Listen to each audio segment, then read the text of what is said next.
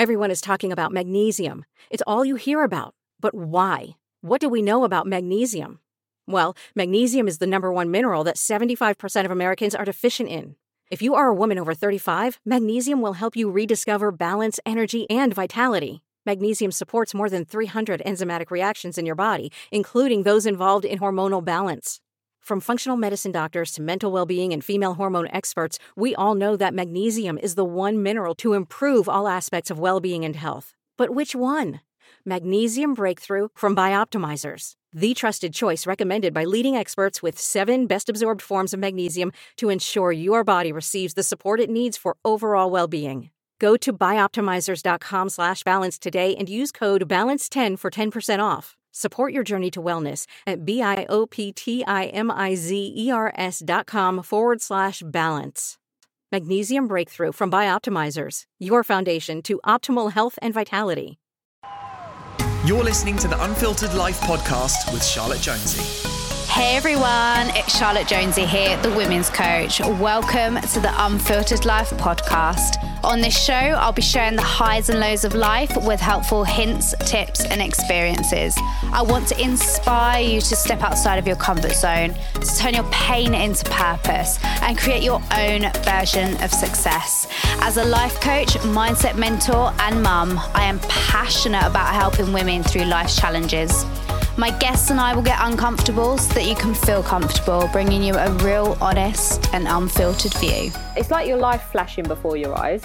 Everything starts to like, oh, why didn't I have kids? You know, oh my God, I'm going to die. And oh my God, I'm going to be bald. And everything just came into my head at that moment. And it was just, wow, I need to process this. How am I going to process this?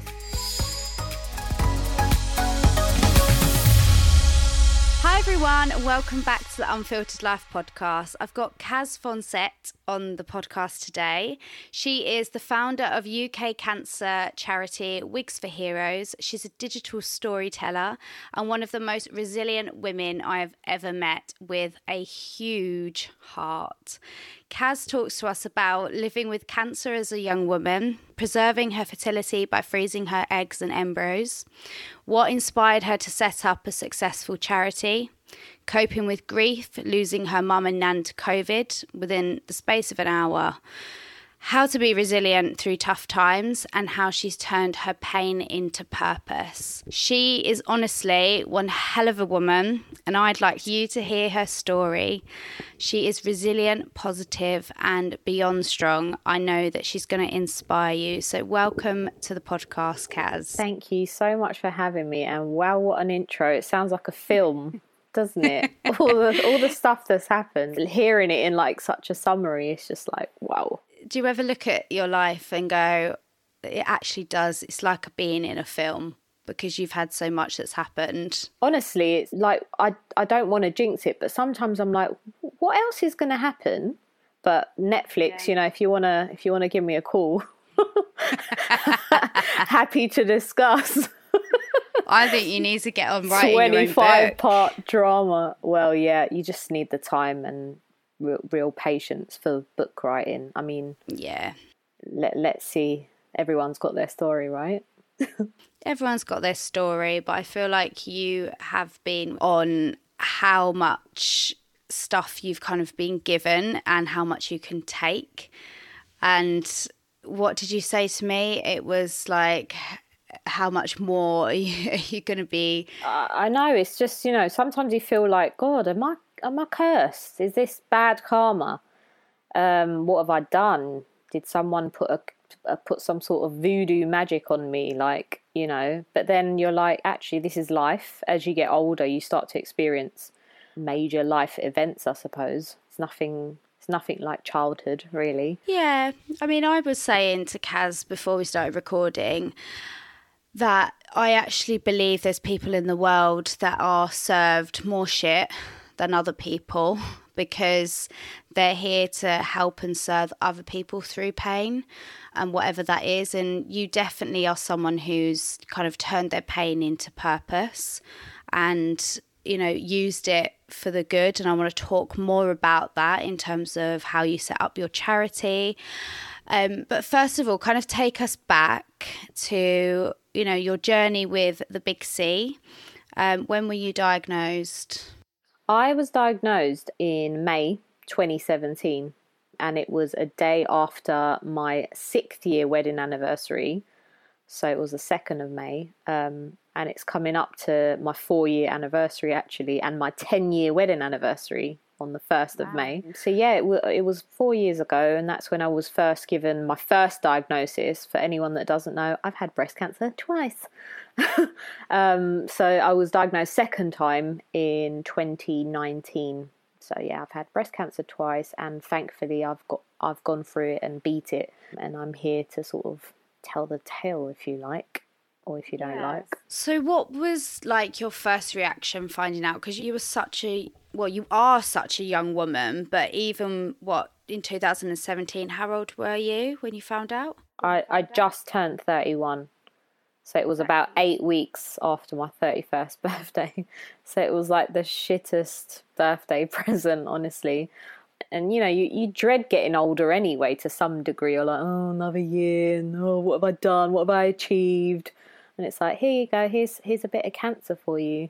Yeah. So yeah, it wasn't the best news. No. No. And how did you actually take it?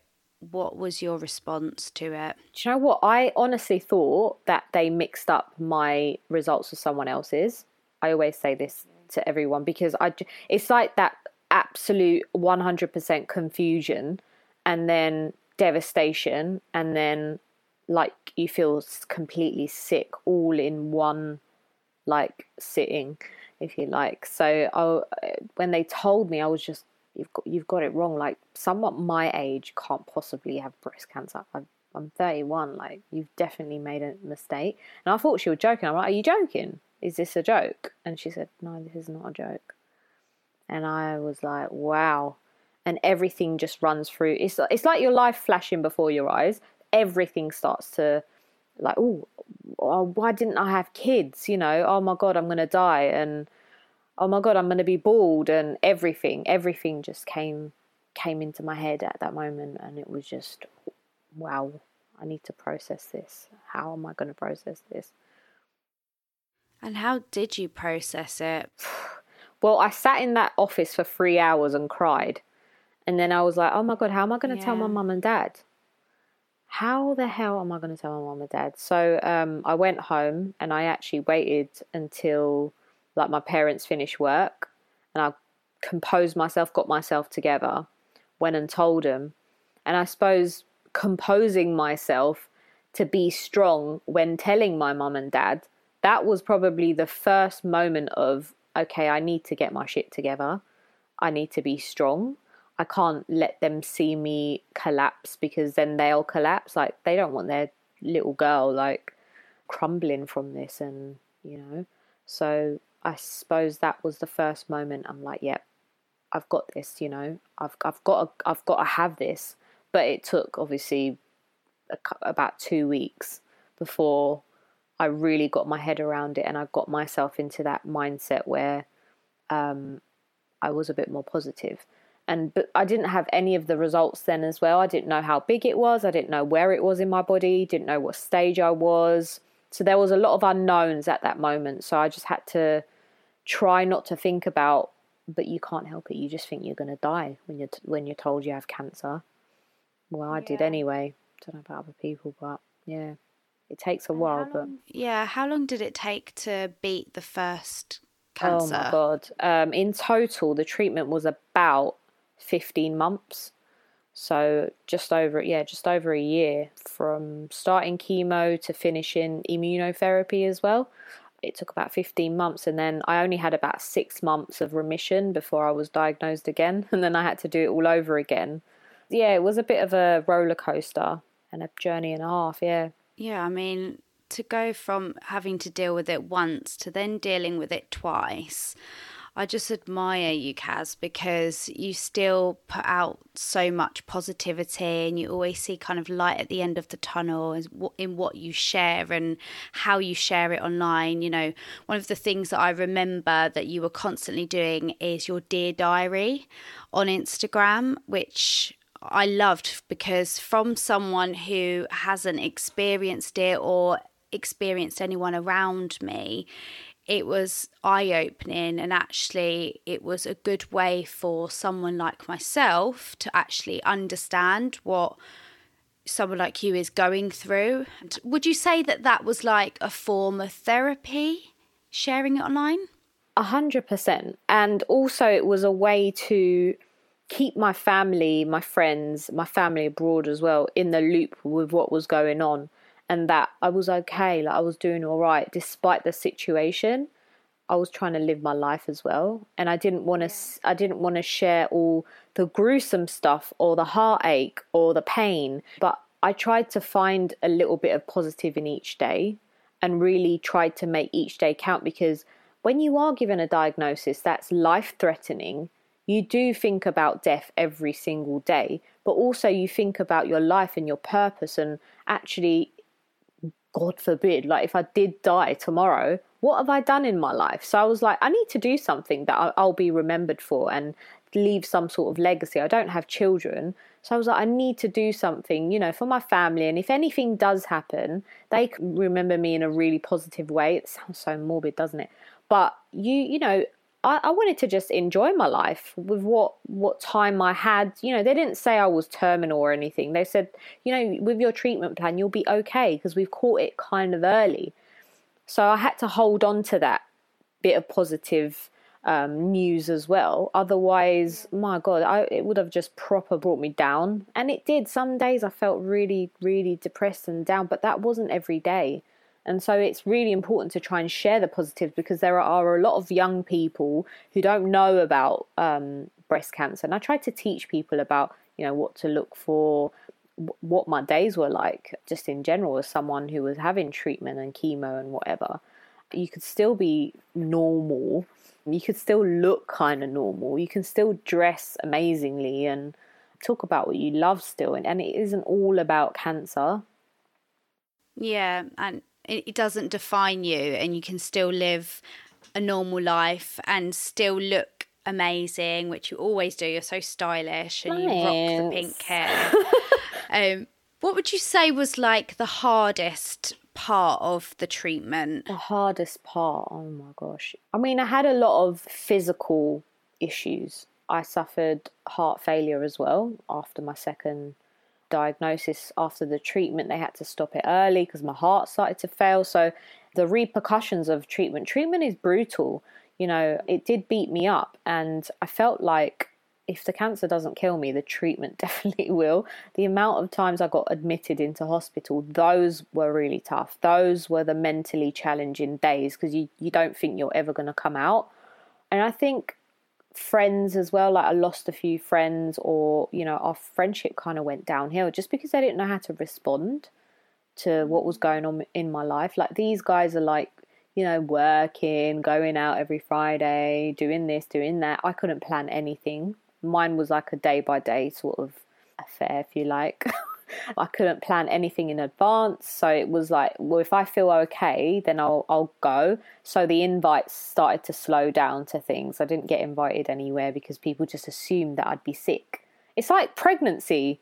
Oh, don't invite her. You know, she's, you know, you hear that sometimes. Don't invite her. She's not going to have time, girl. She's not going to have time. She's with the baby. It's like assumption, a lot of assumption. But yeah, that was hard. That was hard. The friendships. You mentioned about people not knowing how to kind of talk to you about it.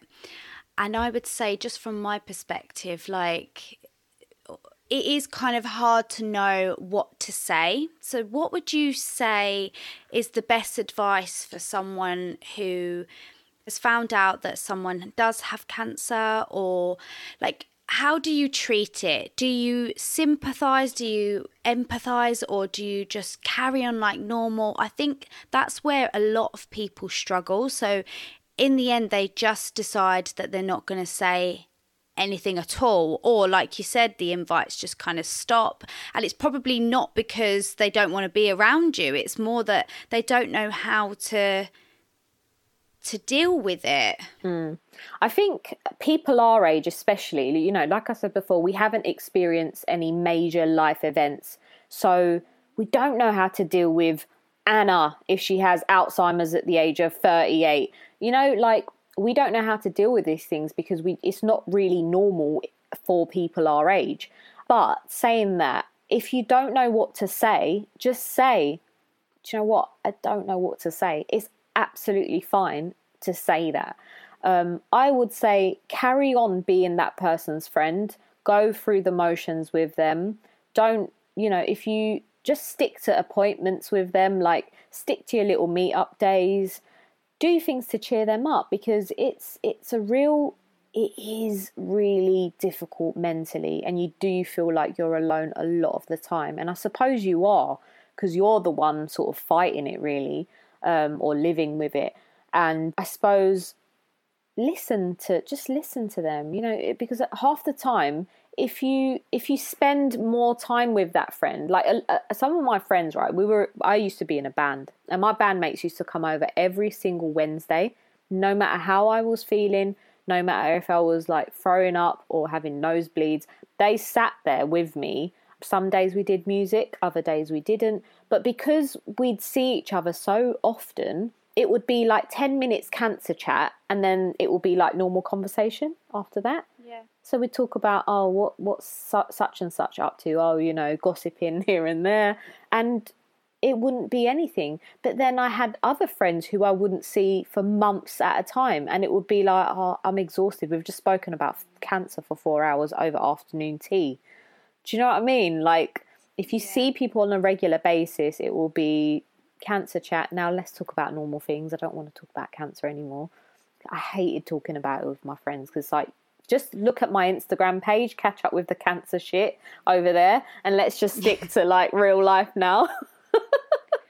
I think that's really good advice, actually, what you just said, and actually would be really helpful for somebody, because it is that not really knowing what to say when you hear bad news. Just don't be scared. Just don't be scared. Yeah. I mean, I know exactly what you're saying as well, because one of my friends, actually, I'm not going to say who she is or anything like that. She was a childhood friend. I don't really speak to her that often, but when she did find out, she started to completely ignore me all the time. And after everything that had happened, and then when I got diagnosed the second time, she actually called me whilst I was in a waiting room to see my surgeon, and she said, I'm so sorry I haven't been in touch. Like, I'm going to be honest and tell you that the reason why I haven't been in touch is I was scared that you was going to die, and I didn't want to get close to you. And I was like, wow. I just didn't know how to respond. I said, thanks for being honest. Like, takes a lot of balls to actually admit that. And I respected her for actually saying it out loud, because some people would never, ever, ever say that. Like, I would never say that to somebody. I'm not that way inclined, but even if I did think that, I wouldn't actually say it out loud. But some people have literally #no filter. But I mean, I think it's kudos to her for actually saying it out loud, but maybe that was to help her heal. Maybe it got to her that there's no bad vibes with her. I get it, you know, some people just don't know how to deal with it, and again, they don't know what to say, and sometimes they do end up saying the wrong things. But I suppose it's up to the person listening to that person speak to pull them up on certain conversations or certain things that they do say, and say, listen, let me stop you there. It's not actually okay to say that. Can you just not say that? Some people don't do that and just sit there and listen to people waffle on, and you know, it's not very nice. And also, I've recently learned myself that actually it's better just to sit there and listen, rather than offer like too much advice or over talk.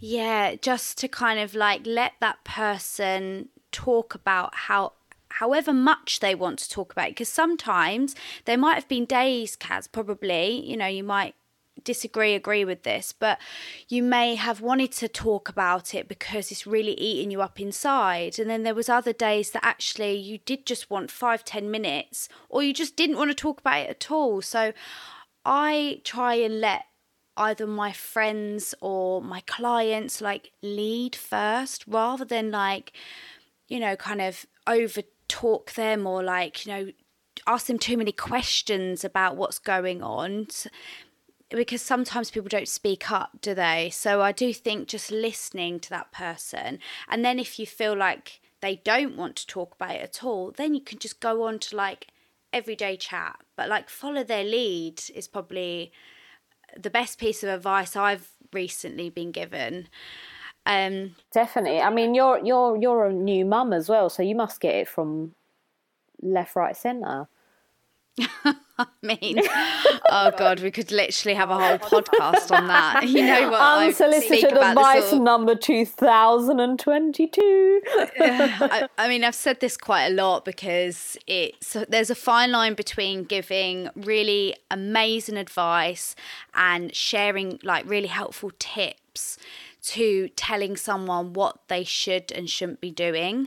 There's a real fine line between it, and people need to know when it's helpful and come at it from a kindness perspective. And, this actually worked for me. You may want to try it. You don't have to. Not, you shouldn't be doing that. Oh no, that didn't work for me in that way. There's a difference in tone. There's a difference in the way, in approach.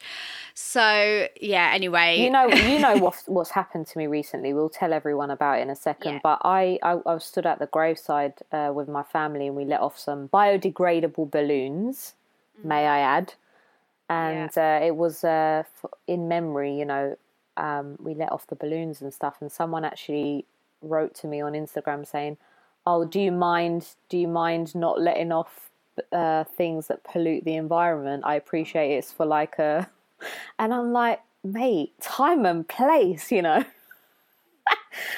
But there you go. As we were saying, there's people that just have no filter on the internet, especially. Oh, no. I mean, I'm learning that so much recently as well. Oh no! And yeah, that's such a insensitive comment. Come on, I don't. And don't take much notice, but anyway, we will come on to that a little bit later. Let's just go back to your journey, because I want people to know kind of where you're at now. Like, how are you feeling in terms of where you're at with your cancer journey? I'm good at the moment. So after my second diagnosis, which was January 2019, my treatment finished around October time, 2019. So I've been in remission since then. Touch wood. I've been in remission. Everything's been going okay. There's always scary moments and, oh God, I think it's back, or oh God, my armpit hurts. What could this be? You constantly live with that innate fear that it may return. So you're almost like waiting for it, but at the same time you're trying to live your life. But I'm good. Yeah. My heart has recovered, but I'm still on daily medication for that. So yeah, I mean, everything, touch wood, health-wise. Yeah, it's going good. Okay. It's going I'm glad. So am I. How do you live with that fear? What do you do to kind of get past it? Because that's quite hard to live with. I mean, because of recent events, like all fear about cancer has sort of just been blown out of the window. Yeah, because I'm dealing with another void in my life, and that in comparison to everything else is like there's nothing else that's important other than dealing with grief at the moment. So I'm not even worried about my health stuff, to be honest with you. It's so weird how when one thing can happen, it's like it overrides every other fear that you thought that you had. I don't know if anyone can relate to that, but absolutely, it makes sense in my head. It kind of puts things into perspective, doesn't it? It just removes everything else that was going on, and you just think, oh, do you know what? That doesn't matter right now, because I need to focus on what's currently going on. But that's the way that you need to deal with it, because otherwise you'd have way too much going on, and you'd have all sorts going on in your head. So focusing on what you need to get over at the present time is important. You mentioned earlier that you focused on the positives in every day. How did you do that? What was it, like a daily routine or certain things that you did to kind of help you in that with your mindset? So I bought myself, no plug in here, but I bought myself an Alexa. And every morning my Alexa would play my favourite upbeat song, and it would wake me up and put me automatically, I'd be in a good mood. And then I created this piece of art. It's like an affirmation bit of text. So when I wake up, it's the first thing I see. And it says, I'm looking at it now because I'm in my bedroom. It says, "You are alive today." And I sit there and for about 10 minutes, I really think about, okay, I'm alive today. What am I going to do today? Just today, not tomorrow. What am I going to do today? And I always wake up to that mantra and really not think about yesterday, all the crap that went down, not think about all the appointments or whatever I've got going on tomorrow. I literally just think about the next couple of hours, what I plan to do. If I plan to just chill out on the sofa and eat, then I'll do that. If that's what's going to make me happy, I'll do that. If it takes going out and going shopping, thank God like the shops are open now, because retail therapy for me was an actual thing. I always say this. It helped my mood just walking around as well. I got in my 10k steps every day.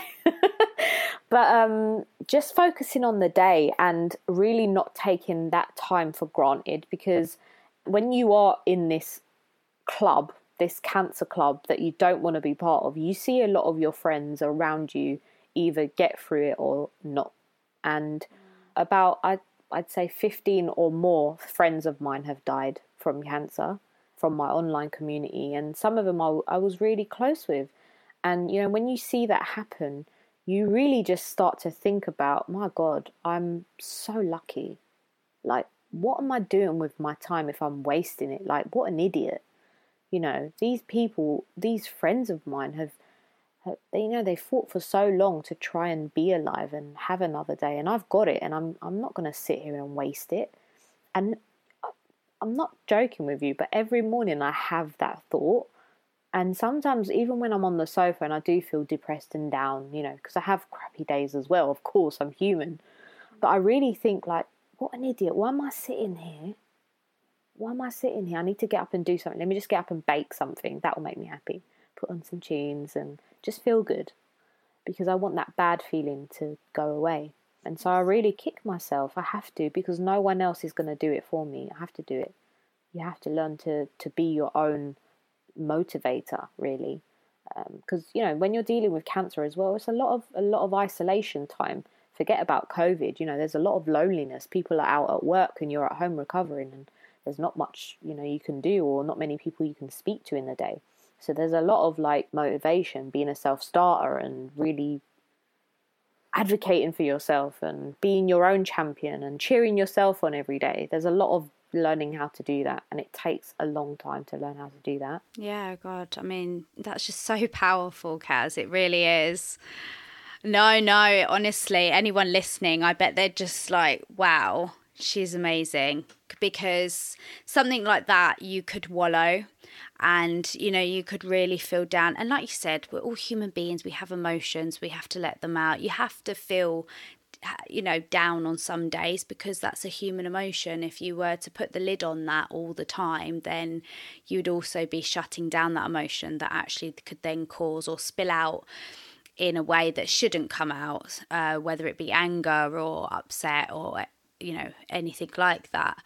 Do you ever get angry at other people who are either upset or angry about such menial things, or when you see things in the street and you're just like, you have no idea? Do you know what? I remember, this is so cringe. I actually was in a club, right? And I was still going through treatment. I was going through radiotherapy. I was in a club. I went to the toilet, and there were some girls in there who were moaning about a boy. And one of the girls I can't believe I'm doing this. I'm letting him do this to me again. She was really going for it, with complaining. And I said, I'm so sorry to interrupt, but are you like, I can't remember exactly what I said, but I basically said something like, why are you worrying about it? Why are you worrying about it? Is this affecting your life? Like, is this really affecting your life? I said, look at me. Like, I'm going through cancer treatment right now. I'm not letting anything faze me. I'm here having fun. You know, this could be my last day today. And the girl's like, oh my God. And after that, like 5 minutes later, they got out the toilet, started dancing, drinking, and they were like, do you want a drink? And I'm like, no, I'm all right. Because they were like, do you know, actually, compared to your situation, I'm all right. Let's live. Let's just live tonight. And I really had to pep talk the girls. They were way younger than me as well. I don't know what like I was thinking, but how cringe was that? But I don't get angry. I kind of think, do you know what? Please look on the brighter side of things, because it's not as bad as you think it is. Like, you might be looking in a year's time, looking back at that situation and thinking, God, why did I waste my time with that? But it's taken a whole year for you to realize that.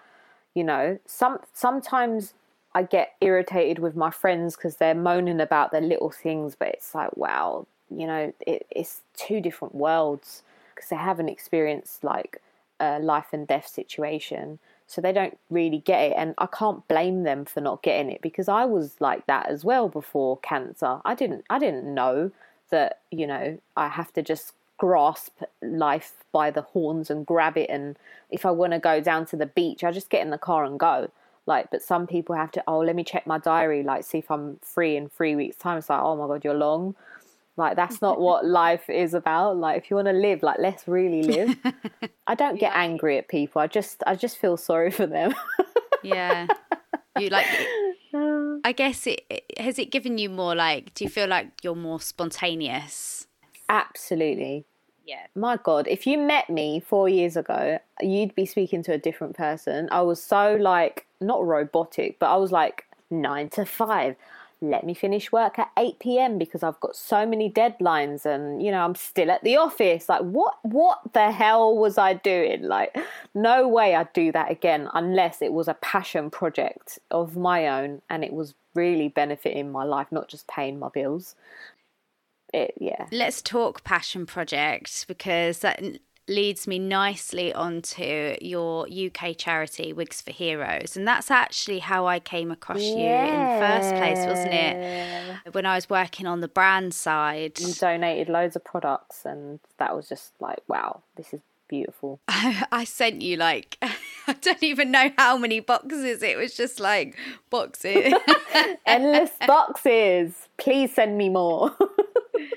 Talk to us about the charity, you know, explain what it is, what it does for people, how people can help. So I started the charity about a month after my diagnosis. I know, you're probably thinking, what? You just got told you got cancer and you started a charity. It wasn't a charity back then. It was just purely a GoFundMe project. And I wanted to really support the women at my hospital, because when I was told about the crappy wigs, how much they actually cost, I was like, wow, you know, I'm on sick pay at the moment. I really can't afford, if I wanted 3 wigs, I couldn't afford like nearly £2,000 to spend on a wig at that time. It was just, no, you know, I'm not working. And then I started thinking about all these women who, you know, they weren't working and they had kids and they were in different circumstances.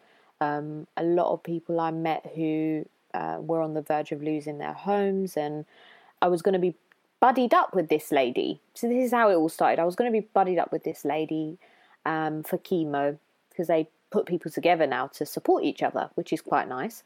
And in the end, they said, look, we're not going to buddy you up with her because she doesn't speak a lot of English. So we're going to try and find her somebody else that speaks Polish so she can really have that support. And you know, you deserve the support as well from somebody else. And I'm like, absolutely fine. And then I asked a bit about her, and they said, you know, she's a single mum. She's got 2 kids. She's got a much worse sort of prognosis than you. And at that moment, I just started thinking, my God, so what about her wig? I know it seems so trivial to someone who might be listening, thinking it's just a bloody wig. Like, no, it's not. You know, when you're who you are is really questioned, and at that point where everything that makes you will be taken away from you in a matter of weeks, you really start to like fear the whole situation. Like initially I actually refused chemo because of the fear of losing my hair. About 10% of people don't have treatment and refuse it completely because they don't want to lose their hair, and that's quite a high percentage. And like an idiot, I nearly said no to chemo, and then it took me about a week, and then I changed my mind because my second opinion doctor said, you'll probably die if you don't have chemo. And so obviously I did. I lost my hair. But I started fundraising for people to support them and help them in some way. I didn't know how this money was going to get to them, but I knew that if I fundraised, I'd speak to the nurses and somehow get this money to the women at my hospital. And then over time, it just evolved, and we came up with a way of being able to give these grants out. But because of COVID, it's really slowed down the whole process. So what we plan to do, we've just given our first official grant to somebody. Amazing. Yeah, and I feel amazing because she's... Yeah, I was going to say, how does that feel? Do you know what? When you hear the person tell you how grateful they are and that, you know, they weren't going to buy a wig because they didn't have the money for it, and that we have preserved a part of their normality, you know, just hearing that person's voice, it was just beautiful. And she's actually an oncology nurse as well. So she works with cancer patients, and never did she think that she'd actually have breast cancer herself. So to help someone from that sort of setting, it just feels amazing. But we provide grants for people up to a certain amount of money to put towards a wig that they like. We work with an NHS specialist called Hair to Wear. They're based in Ware. And we do like every week a Sunday like wigging out session. So there's nothing online like this. And I'm like, do you know what? If I was going through treatment, I didn't have a clue about how to wash a wig, how to even put it on. I would have wanted something like this. So I feel like we're giving an additional service by giving all this advice to people. And I love doing it as well. I love learning from Amanda, who she's the owner of Hair to Wear. She suffers with alopecia. So it's two different sort of sides of hair loss. And every single week we go on Instagram and talk about ways to support people. We answer their questions and help them with advice. But we also do pamper bags, which is how you supported me, isn't it? So every week I put together pamper bags for men and women, and I deliver it to my local hospital. And they get given to people on their first day of chemo now. We have arranged it with the nurses, and anyone who starts their first day, they get given a bag, and it's filled with goodies like bath bombs and lip balms and nail files, nail varnish, sweets, all the things that you want to pick you up and help you get through treatment as well. Because side effects cause things like dry skin, you know, blackened nails. Your nails can get black from chemo and they can even fall off. So all these things we really try and think about and fill these bags with. So that's just a feel-good bag. And we do online coffee mornings as well. So we send out like boxes of teas and coffees and biscuits, and people log on every 2 weeks and have a little meeting talking about different topics. Yes, it's grown tremendously, but I still don't have enough support. I've only got a couple of volunteers. I've got two volunteers on social media who run our accounts.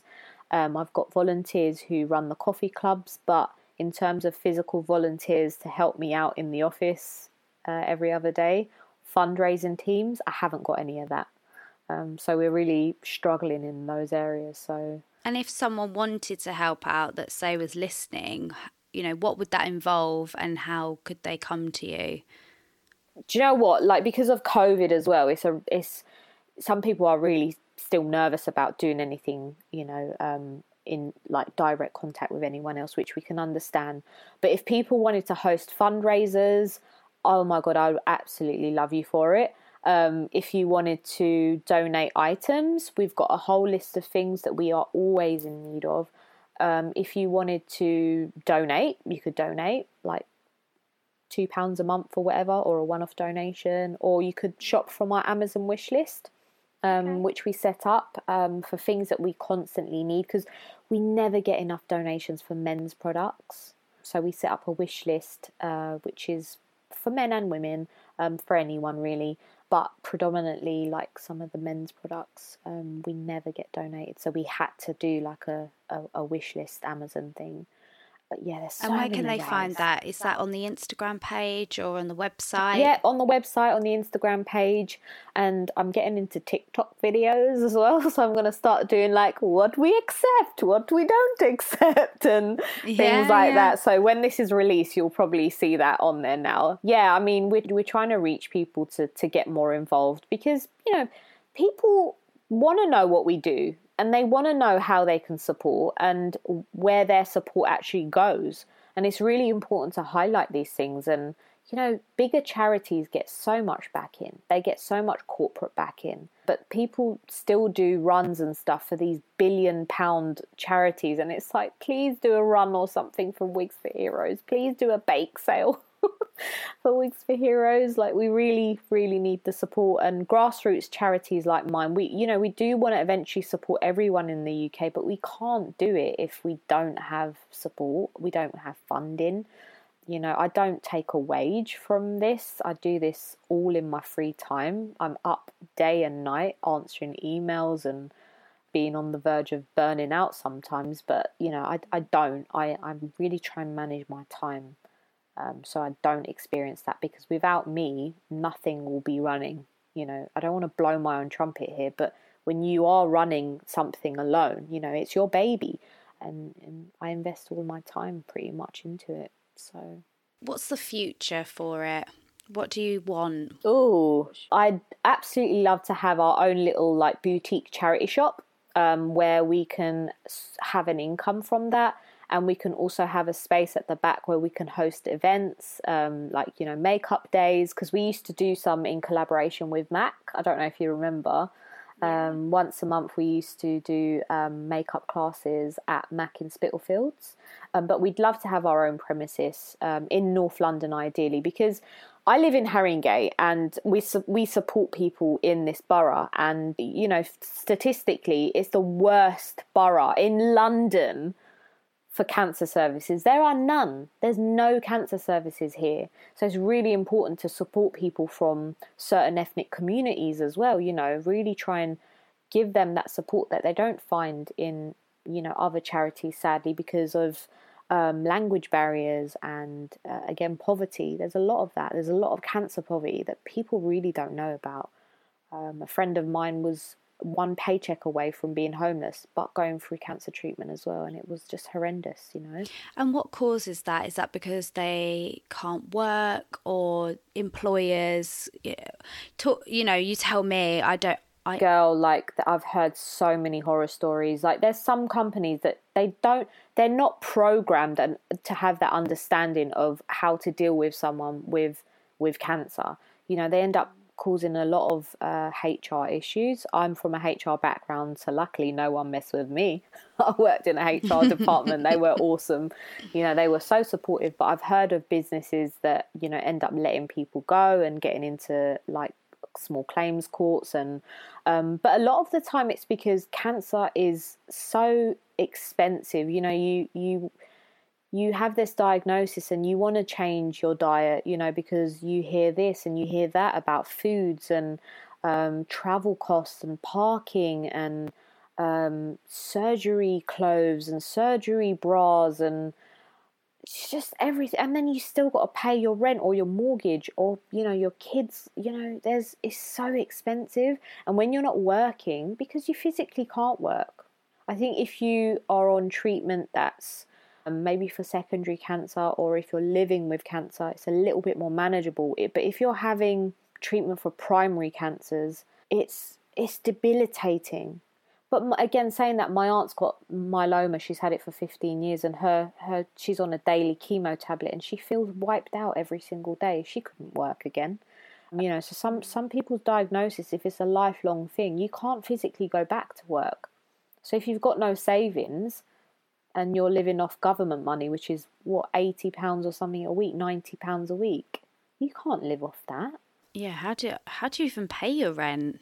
And a lot of people end up selling their homes, or putting their houses to rent and then going and living with their parents, or, you know, they have to go through, if they're, you know, renting from private landlords. I've heard that people have got to move homes to go on some sort of DSS and benefits, and, you know, it's just it's too much. It's too much to deal with. And there are homeless, your whole life. Yeah, and there are homeless people who are having cancer treatment. I saw a post from you on Instagram, and you spoke about fertility being quite a taboo topic in your culture. Talk to us why that is. Oh dear, where do I start? I think, do you know what it is? I think it's fear of being gossiped about.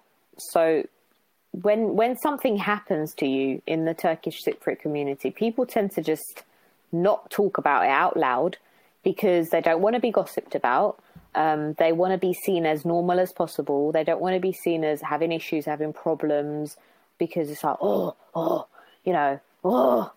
center of gossip. Oh, you know, the Cypriots love to gossip about other people. I don't know why. They thrive on other people's misery. But I just wanted to be open about everything. And I suppose that's one thing my mum was really proud of, the fact that I spoke about things that she would never have been able to speak about in a million years, because for her it was like, I don't want people knowing all these things and judging me. And I'm like, I don't care, Mum. Like, with me, you know, if they want to know about me, they're going to know about me anyway. I'd rather be open and honest about things rather than people gossip about me in our community. So they've got no reason to gossip about me being in my underwear doing a campaign shoot, you know, with my bra on and showing my scars, you know, because it happened, and here's my Instagram page, you can read all about it.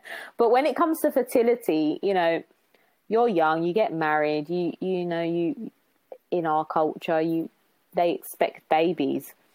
And when something like cancer happens and you might not be able to have babies, it's like, oh, well, is she really useful as a woman then? Or, why doesn't she adopt? It always comes down to kids, because that's just how it is for some reason. It's all about children.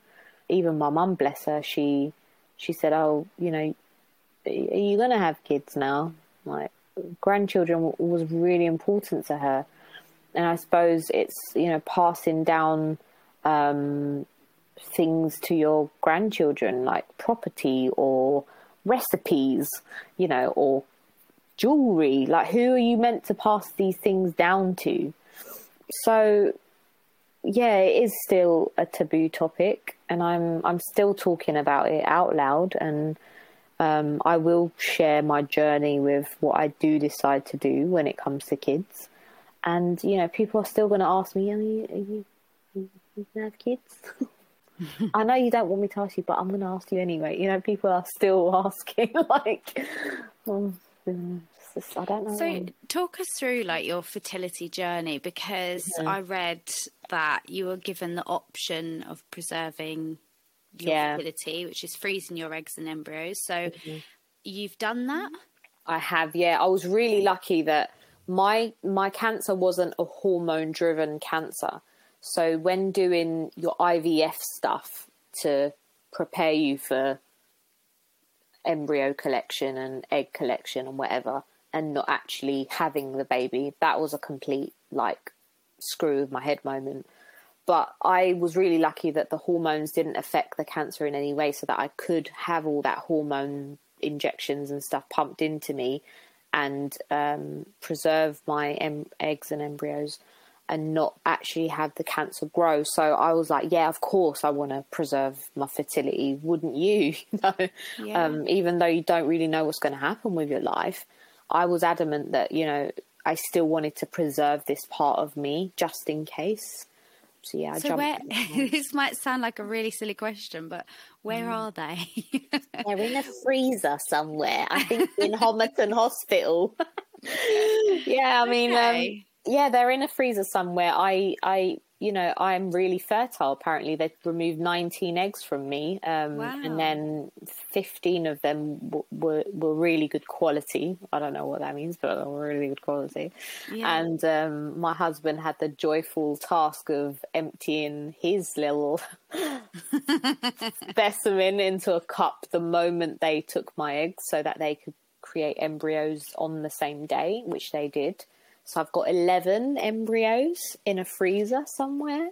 Okay, and what does that actually mean for anyone who doesn't really understand? So they got my egg, they got his sperm, they put them together and created life and then put it on hold in a nutshell. So if I wanted to have babies, they would implant embryos. So no need to have sex. Just like, boop, here you go.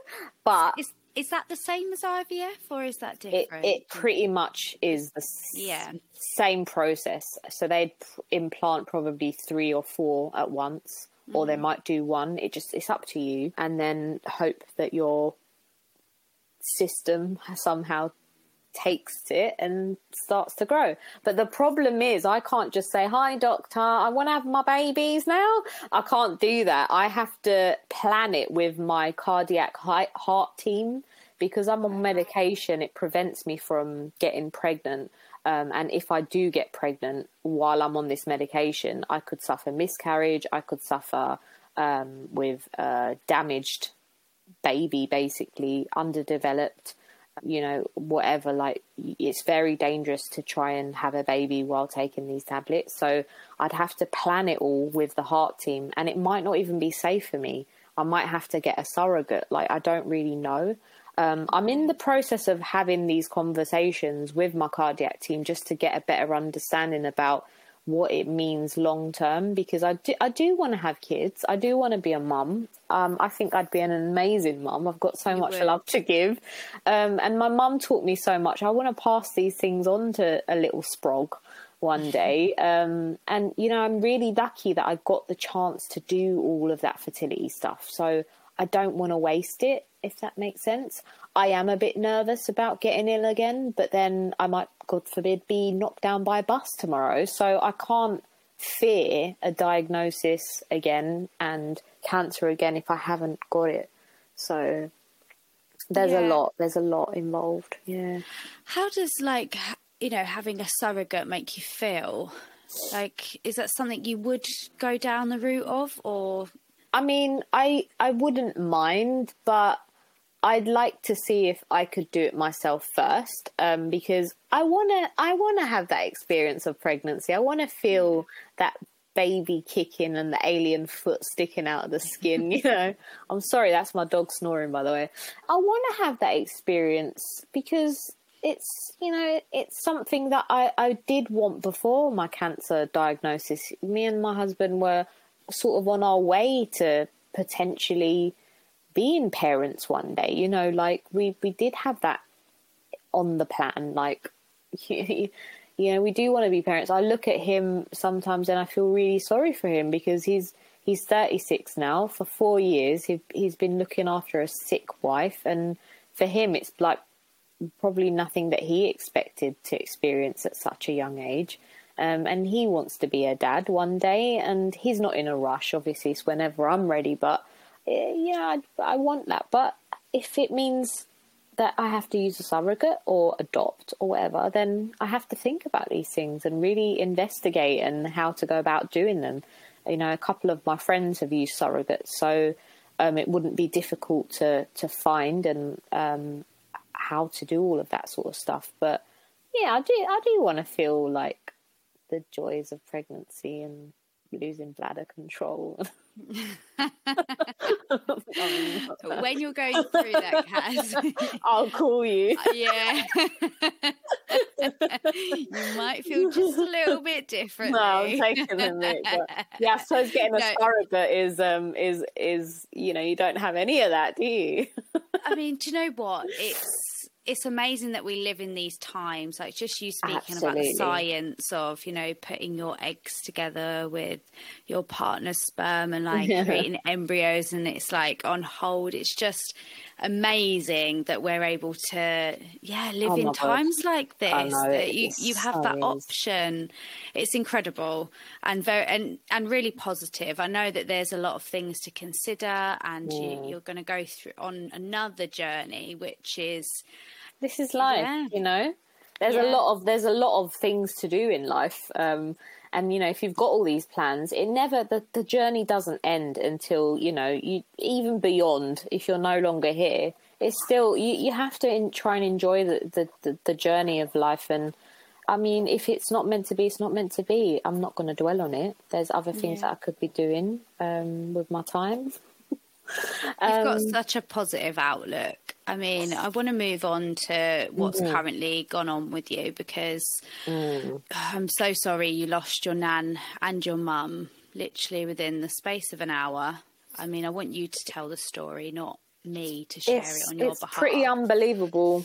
It's pretty unbelievable. And, you know, we just celebrated New Year. We just said Happy New Year to everybody on the phone.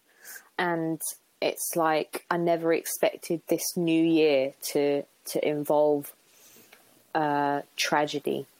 And yeah, I lost my mum and my nan to COVID, and my nan died first, and then my mum died an hour later, and it was just unbelievable. It was just like something you just can't script, to be honest. And my mum had a positive COVID test on a Monday and died on a Tuesday. That's how quick it was. We didn't have any time to prepare for it. We didn't have time to say goodbye, really. She got taken into hospital on Tuesday morning. She couldn't breathe. And we were saying goodbye to her while she was unconscious over FaceTime on Tuesday night. You know, it was just... I still can't believe it. I still sometimes turn around and ask Matt, did my mum really die? Like, did this actually happen? Because sometimes I wake up and it's like, was it a dream? But yeah, I can't believe it. That happened on January the 12th, and it still feels like it was yesterday. And I don't know how I'm smiling on some days, to be honest with you. And it really hits me on other days, but again, it's. I feel like having cancer twice was the worst thing that could possibly happen to me. But then when my mum and my nan died, it's like, actually, that's a lot worse. But it feels like the universe prepared me for devastation with having cancer twice and then losing my mum and my nan, because it feels like I've learnt to deal with it in a way that I probably wouldn't have been able to deal with it pre-cancer. I don't know where I'd be if, you know, this happened a couple of years ago. I don't know. Honestly, don't know. I mean, it's not only losing, you know, two people that are so close to you, but within that space as well, like happening so suddenly, and then having to do it over FaceTime. I mean, I was reading this, Kaz, and I was actually like crying reading it, because, and I said to my partner, like, if this doesn't put anything into perspective, I don't know what is, because you've honestly, and you're so, you know, I say positive, but, you know, you're coping with it really well, in the sense that you do look at the positives and how you can make use of your time to actually get through it.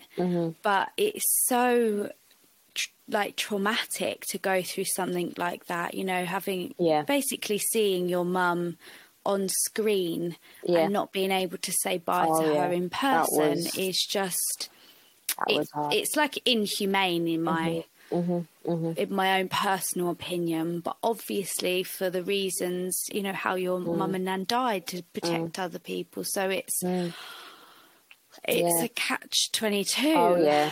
And you've got a brother and I've got three. Dad. You've got three brothers. Wow. Got three brothers. Are you the only girl? I am the only girl. And I'm I was definitely a daddy's girl. But of course I love my mum, and, you know, I was the only daughter, and with my nan, so it was my dad's mum and his wife, obviously my mum, passing away. So my dad's experienced you know, the loss of two loves of his life. So the way it is now, it's like, well, I need to learn from my mum and my nan, who are two incredibly strong women. You know, they went through the war in Cyprus, and my mum taught me a lot. You know, she just how to be strong. She didn't have much of a childhood.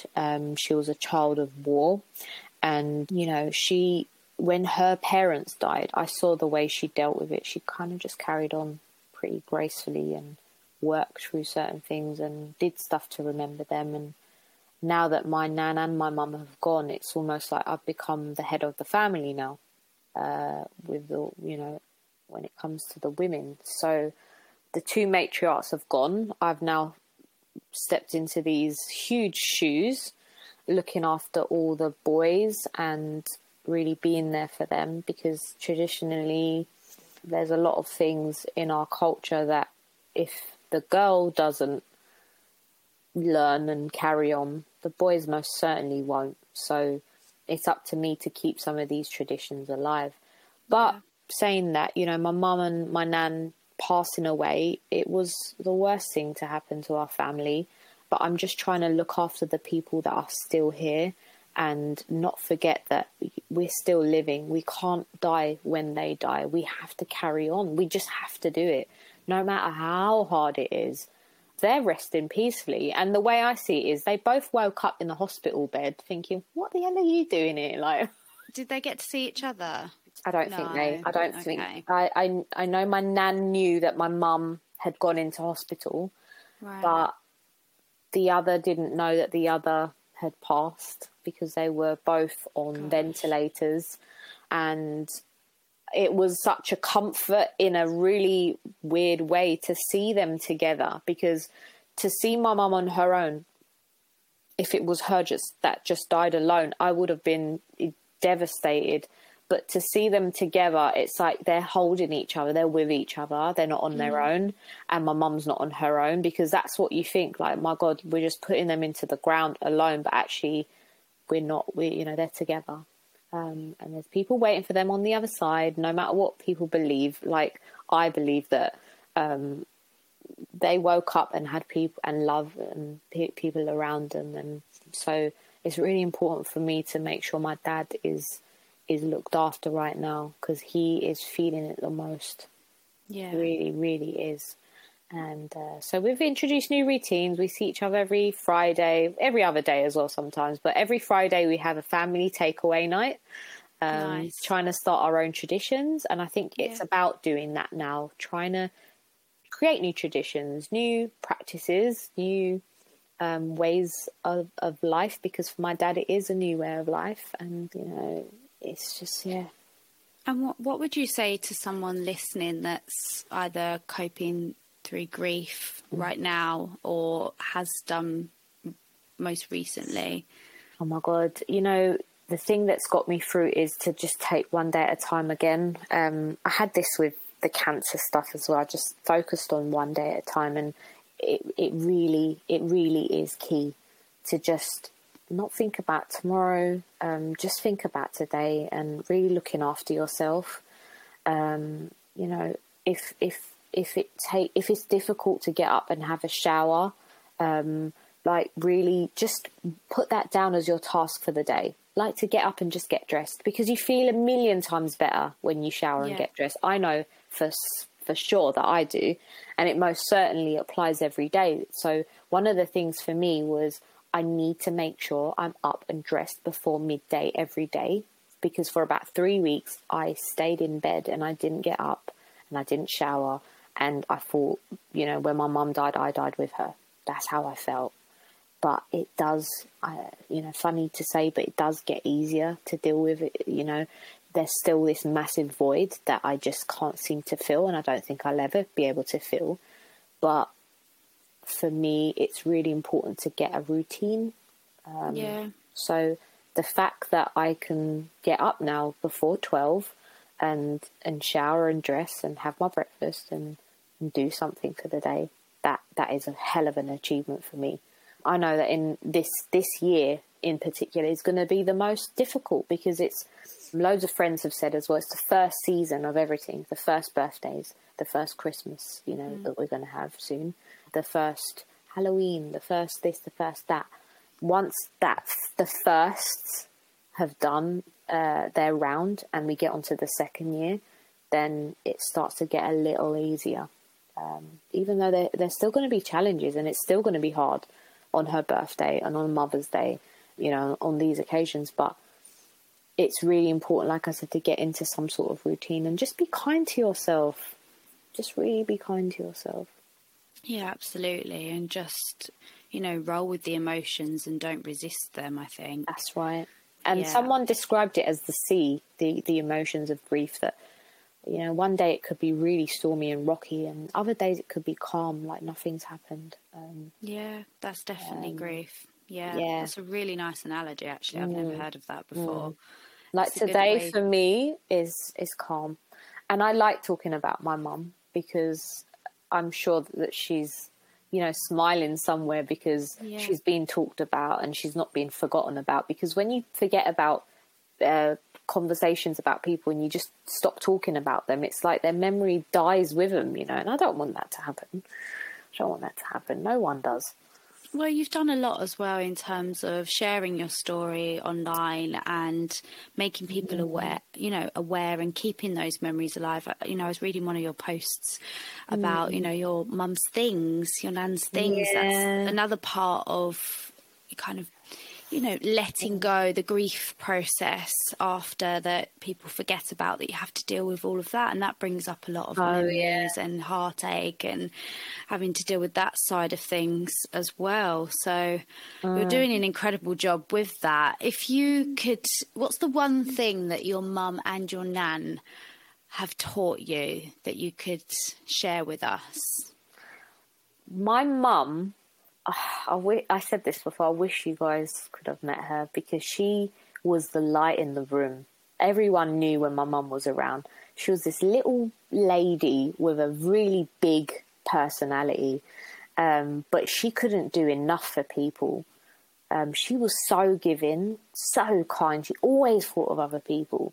And my nan was exactly the same. And you know, I do feel like, I'm like that as well. I don't need to try and be like that. I'm already my mother's daughter in that sense. But my mum always used to say this one funny line, especially to my husband. She had a little accent as well. When we used to be stressed out by people, or people used to really piss us off, people at work piss Matt off, my mum used to say, "Why you worry for them?" Like that, just like that. Why you worry for them? And I'm like, that's true. Like, why am I worried about these people? Why am I letting these people get to me? No, why are you worried for them? And I still say it now to my husband in that accent as well. It's like, you sound exactly like your mum.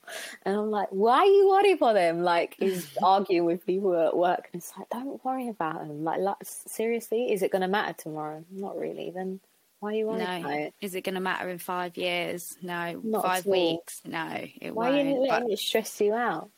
We get wrapped up, don't we? You do. Those, yeah. But that's one you know of what? my things. you were saying, like, you were talking about your mum, like all of these things. I was like, and I know you as a person, and I was just like, you're literally talking about yourself.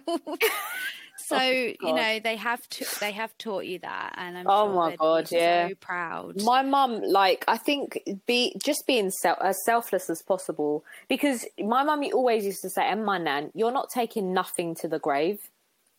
Like, don't be fixated on money, because you can't take that with you. Like, there's, you know, you can only enjoy it here, and that's it. Like, be good to people, be kind. You know, my mum and nan were believers in karma.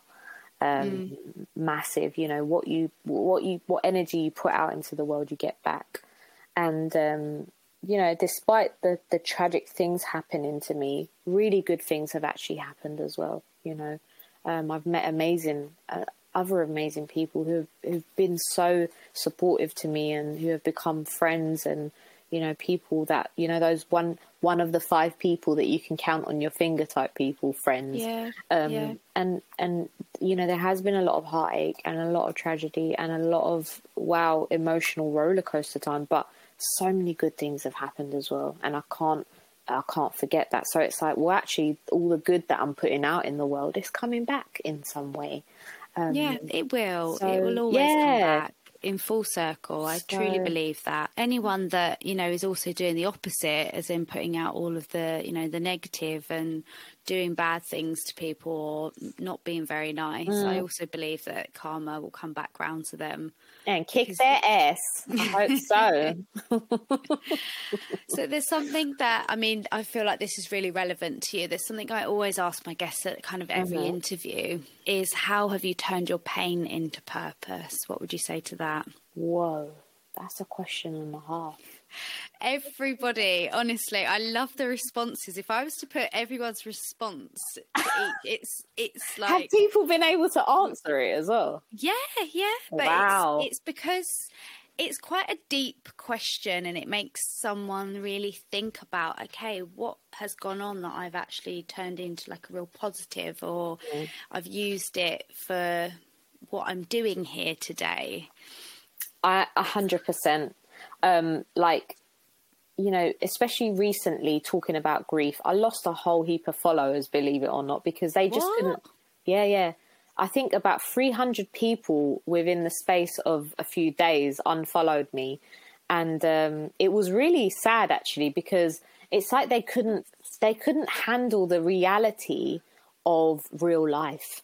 And it got to me in a way, because I'm like, I'm sharing this part of me that might happen to you guys one day. And, you know, I just want to show you the real side of life as well. It can't all just be smiles and whatever. Like they started following me anyway, because some of them, you know, have seen that I've gone through cancer and really spun, you know, again, pain into purpose to help other cancer patients. But now it's like supporting people who have suffered a loss and really trying to deal with that in some way. And I'm never going to forget this girl who's my friend now, and we weren't that close or anything. We're still not really that close before, but she reached out to me after I shared my experience, and she said, Kaz, my mum died last night, and I don't know why I'm writing to you, but you're the only person that I know who's lost a mum as well, and I just can't explain the emotions I'm feeling right now. And I feel like you're the only one who will understand. And we spoke on the phone after that message for about an hour, and we just cried together. We just sat there and cried and talked about our mums. And I was like, do you know what? The fact that I shared this experience online impacted you so much that you reached out to me and messaged me and told me about your experience, and you felt like I'm supporting you emotionally for that moment. It might just be a day or two or whatever. But I felt good about that, because, you know, if I didn't, then who would she have been able to speak to the next day, like after it happened, to get a little bit of reassurance that, you know, you're not alone. And I suppose my thing is like being there for people, to not let them feel alone. I feel like that's my purpose, is just being there for people in any way, shape or form, whether it be advice or just talking about the real stuff.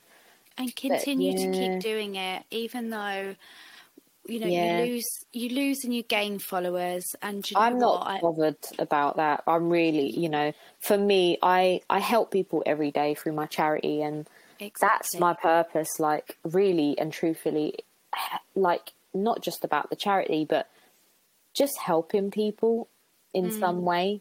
That's my purpose, because I feel like I should be broken right now. I should be completely and utterly in pieces, having a breakdown, but I'm not. And I sometimes wonder why I'm not having a breakdown. And if it means that this strength, I need to hold someone else up with it, then that's what I need to do.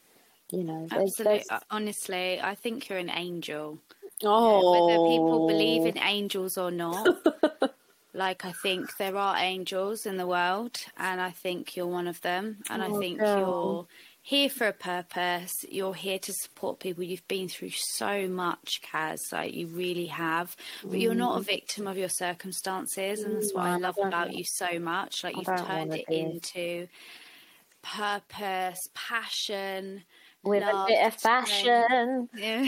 You know what? Waking up every day, getting dressed, doing my hair, buying clothes, like, it sounds so superficial, but presenting myself is almost like putting on my armor. This is me for today. This is what's going to hold me up. And if it means being in character of positive Kaz today because I've got my pink hair straightened, then that's me today. And later on, when I take my makeup off, I'll spend some time talking to my mum, because I do every day. I talk to her and cry, then I'll cry for a little bit, but it's only for a little bit. Life's a funny thing, girl. Life is a funny thing. It's full of ups and downs. It really is. You know what? You've been an amazing guest to have on and share your story. So unfiltered and so raw and just completely genuine. And I'm sure there'll be a lot of people that can listen to this, relate to it. And again, just by doing this and sharing your time to help other people, I'm sure it will absolutely, relate to them and help them through maybe something that they might be going through right now. You know what? Sometimes you catch, like, when you're on Instagram or something, you're scrolling and you catch that quote, don't you? That really speaks to you. And someone might come across this and think, do you know what? I'm really glad I listened to that podcast that day. And that's why I would have been an idiot not to have done this with you today, because if that one person thinks, oh my God, this is a sign, then take it as that sign, Yeah, and sometimes we can ask for those signs and it may just pop up. You never know. You never know. Definitely. But thank you so much for coming on the show and sharing your story.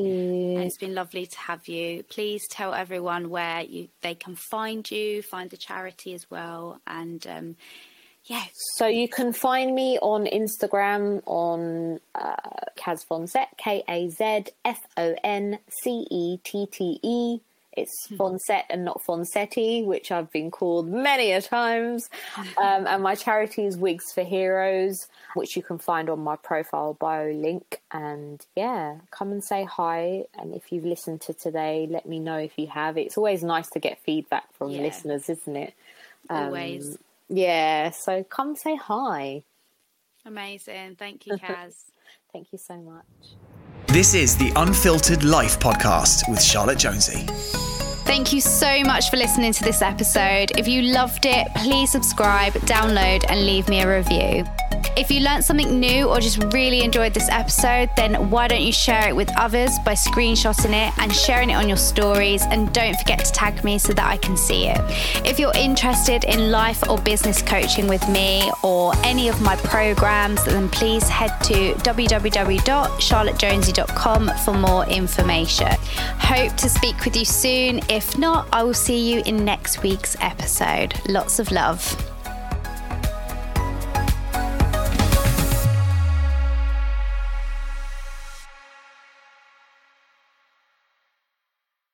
Hey guys, it is Ryan. I'm not sure if you know this about me, but I'm a bit of a fun fanatic when I can. I like to work, but I like fun too. It's a thing. And now the truth is out there. I can tell you about my favorite place to have fun. Chumba Casino. They have hundreds of social casino style games to choose from with new games released each week. You can play for free anytime, anywhere. And each day brings a new chance to collect daily bonuses. So join me in the fun. Sign up now at ChumbaCasino.com. No purchase necessary. VGW Group. Void where prohibited by law. See terms and conditions. 18+.